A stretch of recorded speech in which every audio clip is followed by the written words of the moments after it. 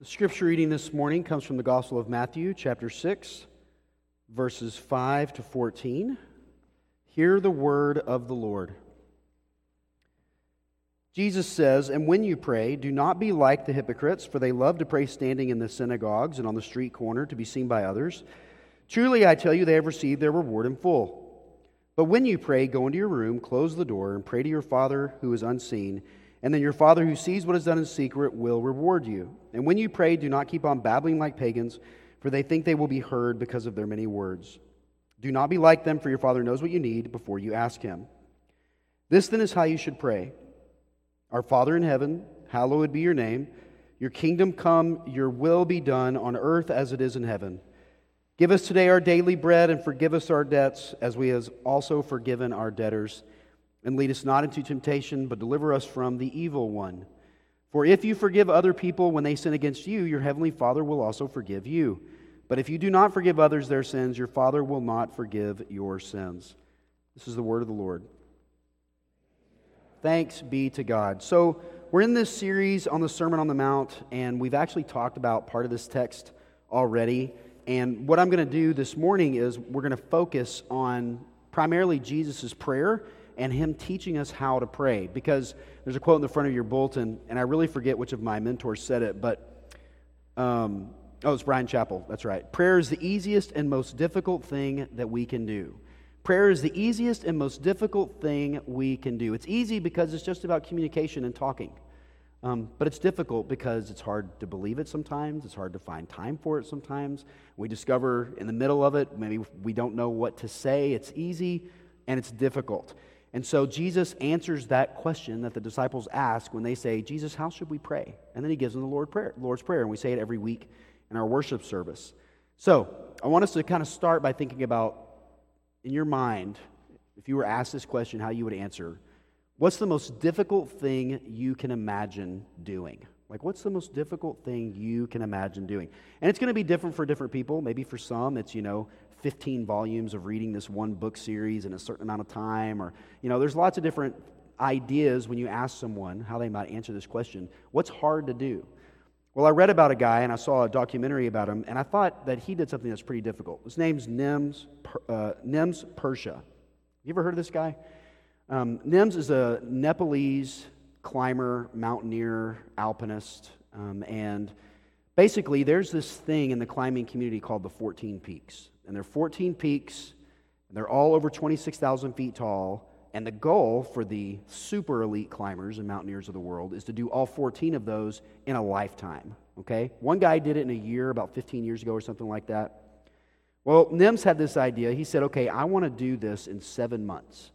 I want to climb 14 26,000-foot plus peaks like K2 and Everest and others over the course of 7 months, which is exceedingly difficult, not just because of the physical requirements, but it is difficult, obviously. You have to walk up these mountains. There's avalanches, there's freezing weather, there's wind. It's dangerous, it's precarious, because not only does the mountain change, but if you get to a certain level, they can't come rescue you, so you're stuck up there. But it's also difficult just because the world spins. It has this thing called weather and, annual patterns. And it's hard to crank out 14 hikes, climbing expeditions over the course of 7 months just because of the timing of it. So everybody he talked to said, this is impossible. You can't do this. And so he said, okay, I've got a name for this project. I'm going to call it Mission Possible. I'm going to climb these peaks. And so he does it. He climbs it. That sounds incredibly difficult to me. I think one of the descents, he's coming off the mountain, and what happens to him is he finds a climber who's been left and abandoned, and all of his team gets around him and warms him up. They try to get him stable. Then they hike down the mountain. They take a helicopter back up. And this is all over the course of about 18 to 20 hours that this is taking place. They get back to him, and they have a stretcher. They carry him down the mountain, and finally, 6 a.m. the next morning, they get him down to the bottom, and the guy survives. This is some really hard stuff. When you think about doing something hard, I think that qualifies as a pretty hard thing. But to bring it back to earth for a minute, what's hard for us? Maybe if you're a student, school is hard. Or if you have relationships with people that are particularly hard. Or work is hard. Or there's something you're facing in this world that's hard and difficult. And I was praying for Doug and Masha Shepard this morning in the Ukraine, and thinking about just what it's like to be, right now, what is it, 2 a.m. or something over there? What it's like to wake up and be under siege. Like, that's difficult. That's hard. What do we do in those situations when things are that difficult? It pushes us to ask the question of, what is our spirituality all about? Is God real? What would it mean for me to have a relationship with God in such a way that even in those hard moments, somehow His grace is present? Because see, that's what's going on in the Lord's Prayer. The disciples asked Jesus, so how should we pray? And they ask Him because when He prays, things happen. When He prays, His Father responds. When He prays, it seems like He knows just what to ask, and He has just this posture towards His Father and understands His posture toward Him. And so the disciples ask Jesus, how should we pray? And then we have this thing called the Lord's Prayer that we say every week in our worship service. It's probably better titled the Disciples' Prayer, right? Jesus says, if you want to know how to pray, here's the prayer. He could have said Psalm 119, right? The longest psalm, the really long one. He gives them these things to say. This is the prayer from Jesus for us, His followers. What do we learn from it? And so 3 kind of ideas I want us to think about. The first is, Jesus assumes we will discover that we need to pray. Okay? And I'm going to talk to you about that, especially for the skeptics among us. Jesus assumes that we're going to discover that we need to pray. Secondly, Jesus assumes we will have an approach to prayer, an approach that's actually not accurate. And then we read here at the end that Jesus reveals how He is calling us to approach prayer, okay? So those 3 ideas. Jesus assumes we're going to discover we need to pray. He assumes we're going to take a swing at it, and then He says this is how to pray. So let's start with this. Jesus assumes that we're going to need to pray. Jesus says in verse 5, and when you pray, do not be like the hypocrites, for they love to stay praying in the synagogues and on the street corners to be seen by others. Truly, I tell you, they've received their reward in full. And so Jesus is addressing people here who are asking the question, how do we pray? And He says, when you pray, this is how you should pray. Now, everybody prays. You know, yesterday, if you were watching the UT LSU game, you might have been praying that the LSU Tigers could have, beat the best college baseball team in the United States right now, University of Texas Longhorns. Who are you talking to? Come on, man, you can do it. I mean, you're praying maybe you're just calling out to the team thinking your energy will transfer to them and they're going to play. Or maybe you're just, feeling like you're more a part of it if you call out. Like, maybe you're looking to yourself. Sometimes we come to places in our lives and we think, I need to figure out how to get myself out of this. Like, I can do this. Like, to whom do you pray? Why do you pray? It was common for Jewish people, as Jesus is speaking to them, those who were asking Him, because they knew the Scriptures, for Him to assume that they would pray. When you pray, don't pray like this. Don't pray like those in the synagogue who are doing it for show.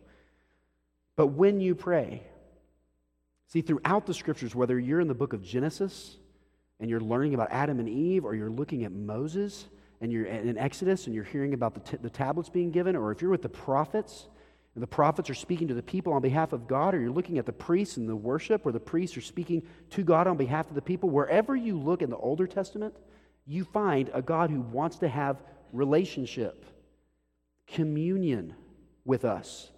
Jesus Himself, the incarnation, Jesus comes to be among us and part of us and part of our lives. And we see that in the Newer Testament. The whole of the Scriptures, from start to finish, are about a God who wants us to engage in this thing called communion, prayer, to speak with Him. In Matthew chapter 4, verse 4, Jesus says this, "It is written, man shall not live on bread alone, but on every word that comes from the mouth of God." Man shall not live on bread alone, but on every word that comes from the mouth of God. There's going to come a time in your life where you need something and it feels so essential and so important to your soul. Where are you going to go for that? Jesus is telling us right here, the Word of God is actually meant to be so essential for us, so important for us. It's like bread for the soul, a critical element for growing in our understanding of who God is. Do we believe it? My kids are older now, but this still happens to us, where Jamie or I will call up and say, "Hey, dinner's ready. Come on down." 2 minutes goes by. 5 minutes goes by. Where are they? Well, I don't know. Guys, come on down. It's time to eat dinner. And when they were little, I remember they would be so excited playing in the dirt outside, having a baseball game, doing their thing. "Hey, guys, it's dinner time." They're like, "No, we must play more. Dinner is not that important." And in that moment, dinner's not that important. But what happens 2 hours later and 3 hours later? What do all parents say to their kids when they won't come in for dinner? You're going to be hungry later. Understand this. God's word is something we're meant to feast on. It's something we're meant to hear every week. It's something we're meant to process and take in, because there's going to come a moment where you may be saying, I don't need this right now, where you're going to wonder, can I know God in this moment? When you pray, where will you go? The word is meant to be like bread for us. Jesus is saying, come and feast on these things so you know the Father that loves you, so you can commune with Him. But Jesus isn't talking just to the people who are familiar with Him there. He's not just talking to the God-fearers who are Jewish in that moment. He's also speaking to the Gentiles. He says in verse 7, and when you pray, don't babble on like pagans, for they will be heard because of their many words. Do not be like them, for your Father knows what you need before you ask. Well, what is that all about? I actually mentioned this when we talked about the Lord's, this section of Scripture a couple weeks ago. But it was very common in that day to think about the way you approach God's is like this. I'm going to ask you, I'm going to ask you, I'm going to ask you, I'm going to ask you until you give me what you want. I'm going to keep doing it until you respond.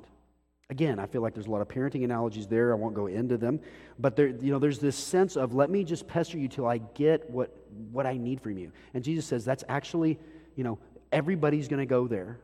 Even people who don't believe in who God is, if they don't believe in who Jesus is, at some point you realize there's a power outside of yourself that's greater than you. And the question becomes, are they for me or against me? Will they wield that power on my behalf or not? When you pray like this. Don't pray like this. Jesus is inviting us into a specific relationship with God, one who is interested in us and cares for us. Christianity is different than all other world religions in this regard. We have a God who wants to know us, who humbles himself, who approaches us. Listen to Philippians chapter 2. In your relationship with one another, have the same mindset as Christ Jesus, who being in the very nature God, did not consider equality with God something to be used to his own advantage. Rather, he made himself nothing by taking the very nature of a servant, being made in human likeness and being found in appearance as a man. He humbled himself, becoming obedient to death, even death on a cross. Therefore God exalted him to the highest place, gave him the name that's above every name, that at the name of Jesus every knee should bow in heaven and on earth, and every tongue acknowledge that Jesus Christ is the Lord, to the glory of God the Father. This is very different. The kind of God we worship, this Jesus, is one who wants us to know we have access to Him. He comes as a servant. He invites us to imitate Him in His humility, to find life. Sometimes when we approach God, we think, I've got to earn His favor. I've got to be serious enough. I've got to get it together before He'll hear me. No, did you hear how Jesus comes? He comes as a servant. If you're trying to impress God, I hate to tell you this, He's seen the lives of a lot of people over the ages. And as impressive as you may be, is that really how you want to approach this? Am I impressive enough for God to be interested in me? Jesus comes humbly, sets aside His glory, comes in the form of a servant to reach us, to move toward the cross that we might find life. Maybe you've heard this metaphor before, that all world religions, right, are like a mountain. And they all lead to the same peak. And if we're all going up different sides, north, south, east, west, we all get to the same peak. There's some interesting things about that discussion. But actually, the part of that bothers me most, and I think is the most inaccurate, is this. We don't go up the mountain. Jesus comes down to us. He approaches us. He moves toward us. It's not the same, because Jesus wants real, living communion with us, and He does it at great expense to Himself. What's in common with all world religions? If you look at the different world religions, one of the things you discover, all of them have this desire to figure out, to hack into this understanding of communion. What does it mean for us to access something or someone beyond ourselves who has power for us? And God is inviting us into this relationship when you pray. Now, I don't know what desperation, you're experiencing in your life. Maybe you're like me. I woke up early. It's Sunday, so your pastor gets up early on Sunday mornings. And I woke up and, it doesn't take more than 10 seconds of looking at the news to see what's going on in the world, to think about what's happening in Ukraine. And rather than talk about the politics of what's happening there, what the first thought that came to my mind was? How are Doug and Masha doing? God, please protect them. Please watch. I have no power to help them. Jesus does. When you pray, approach the throne of grace. God is inviting us to access this thing called a relationship. Have you accessed it? You know, in this life, you're going to face lots of challenges. Where are you going to go? Maybe it'll be a challenge like I experienced last week. Anybody playing Wordle out there? I did one. I had 4 words in a row with 3 of the same letters in the same place the whole time. I was like, I can't figure this out. Like, that's a small thing. It's irrelevant, right? There are real personal challenges we all deal with each week. Where do you go in the midst of that challenge? Is where you're going leading to resurrection? That's what this prayer is leading us toward, the idea of where are we going to find our strength and what is sufficient for us. Because you're going to discover at some point you need to pray. You need a God who will listen, and this one does. Okay. Secondly, let's talk about how we often approach prayer. For those who are, they've read the Older Testament that Jesus is speaking to here, Jesus has been saying things they understand. He's saying a lot of things they don't understand, but they're familiar with the idea of who God is and what it means to approach Him. Jesus says, when you pray, don't pray like the hypocrites. Now, part of what Jesus is saying very simply there is He is not interested in performance. He is interested in authenticity. Have you ever had this moment in your life where you're praying to God and you think, I actually don't even know what to ask you for? This is so hard and difficult, I don't even know what to say. That's real. Jesus also says, don't do it for show. Look, I'm a pastor. You think I don't think about what I'm praying? I'm trying to be accurate. I want you to enjoy it and appreciate it. Jesus is talking about something else here. This idea of praying in such a way to impress people that you have power to use God, on your own terms. It's like when you say you're going to pray for someone and then you're like, well, I'm not really going to pray for them, but I want them to think I am. God actually wants you to be able to be compassionate to them and say, I'm going to pray for you. And to actually know that it's significant and meaningful.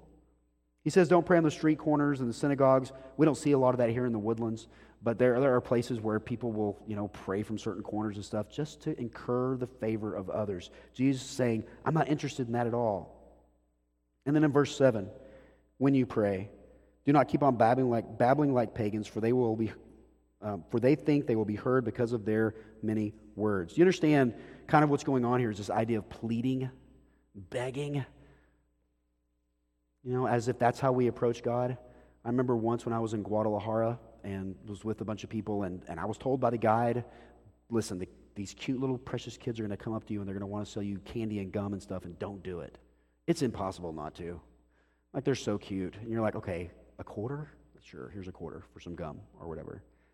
Is that how we approach God? Do we have to beg for Him to respond? Jesus is saying no. Don't do it as if you don't act as if you have to sort of plead with Him, wondering how He'll respond. Actually, He is gracious. He will respond. What's your approach to God?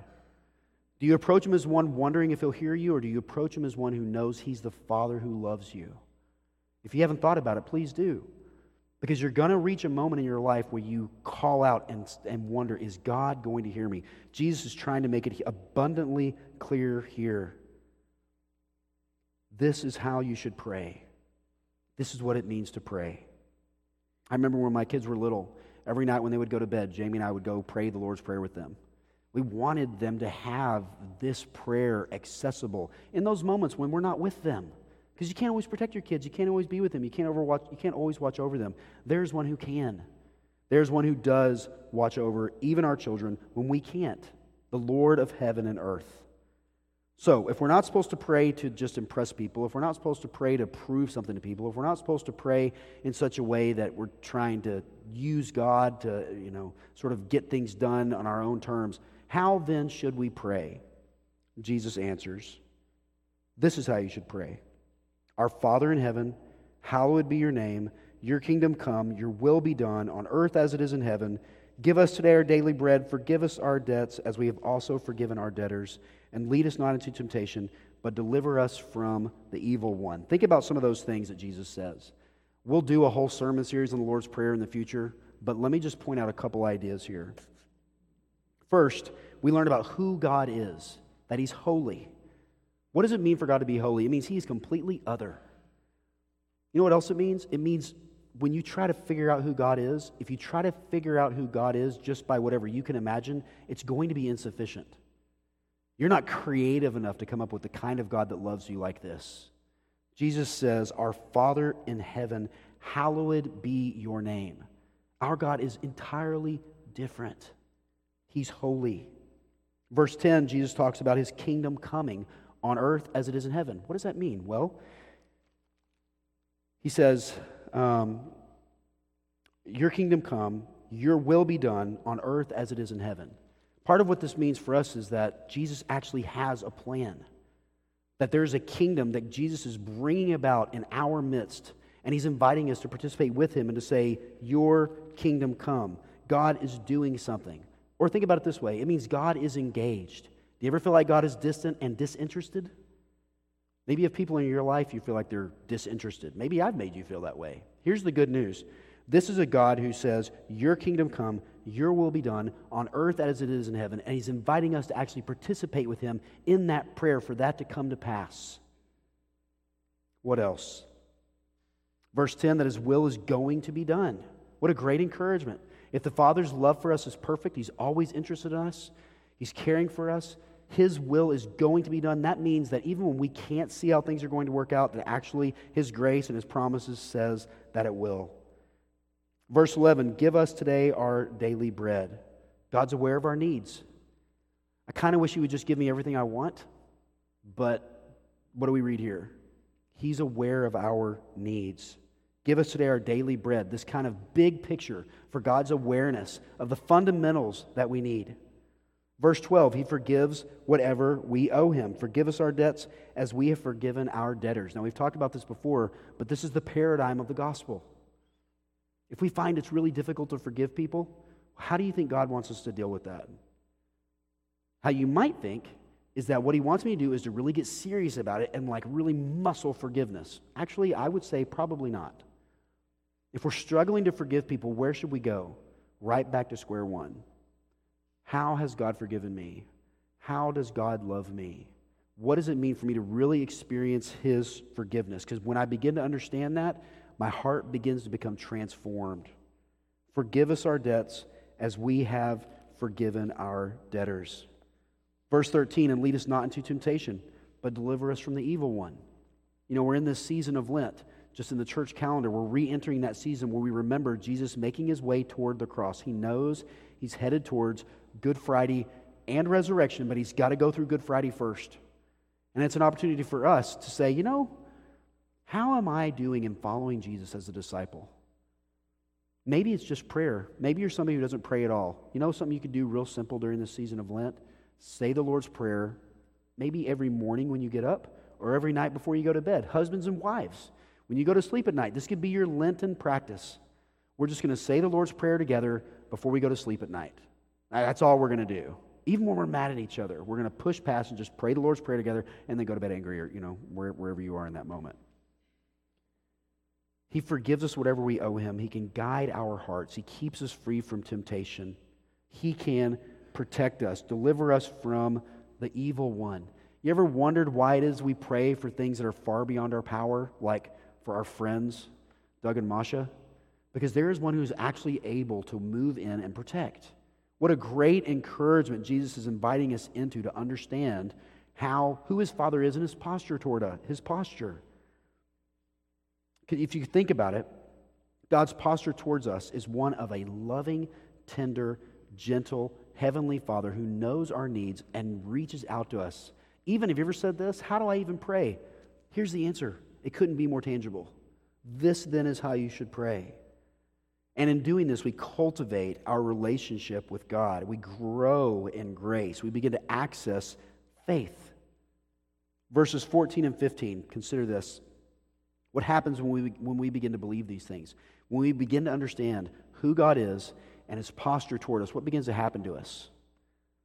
Jesus says, for if you forgive other people when they sin against you, your heavenly Father will also forgive you. But if you do not forgive others their sins, your Father will not forgive your sins. Now, when we read that at first, part of what we think is, okay, I get the mechanics of this. If I'm not forgiving, God doesn't forgive me. Well, that's true. But what is Jesus doing here? He's talking about the transformation of the heart. You ever had a friend who can mold clay? You ever seen that, right? Those big blobs of clay, and they put them on those little circle things, and you like touch it, and you can shape it. That is what happens to our hearts. It begins to become shaped when we start with this. Who is God? What does it mean for Him to be holy? He wants to hear me. What does it mean for me to commune with Him? What if I enter into prayer and begin to try to understand Him and engage with Him in my life? We begin to become shaped and transformed.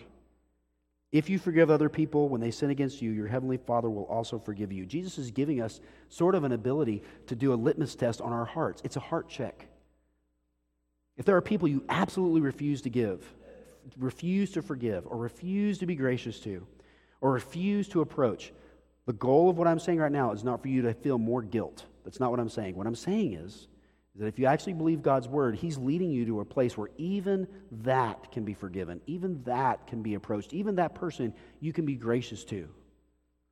God's inviting us into a kingdom-expressing experience, even in our relationships, because He's in the business of making dead things come to life. If the Lord can forgive me, if the Lord can be gracious to me, can He be gracious to others? The more you pray this prayer and the more you lean to God's grace and His mercy, the more you begin to understand Jesus' words here. That if you're not able to forgive, it's because you really don't believe God has forgiven you. Jesus invites us to pray this prayer, to enter into this understanding of God's grace for us so that we can taste and see that He's good. Let me read you this quote. This is from John Stott. He says this: "It's always wise before we pray to spend time deliberately recalling who He is. Only then shall we come to our loving Father in heaven with appropriate humility, devotion." Those two things we can get, right? Only then can we approach Him with humility and devotion. Okay, I get that. But what about this? Only then shall we come to our loving Father in heaven with appropriate humility and devotion and confidence. Confidence that God hears us, confidence that His power is great for us, confidence that He's interested in who we are, confident in this, that His kingdom will come on earth as it is in heaven. My encouragement to you this week, as you think about whatever it is you're facing, is that maybe you hear this same question in your heart: Lord Jesus, how do I pray? And you run back to Matthew chapter 6, verses 9 and following, and pray that prayer. You know, I encourage you to engage in your spirituality through this practice of prayer that Jesus invites you into, that you might taste and see that He's good. Okay? Let's pray together. Jesus, this morning, it is such a simple prayer that you give, and yet it is profound. To pray to you as our Father, the one who loves us and cares for us, to pray that your kingdom would come on earth as it is in heaven, to pray for something as simple as provision, like bread. Lord, we would ask that you give us faith to believe that those prayers are heard by you, that you respond, that you are powerful for us, that you are actually our Heavenly Father, that we might approach you with devotion because you are holy, that we would approach you in humility because our Savior Himself was humble, but also that we would approach you in confidence because we are, in fact, your children. Would you do this work in us as we trust in your grace? In Jesus' name we pray. Amen.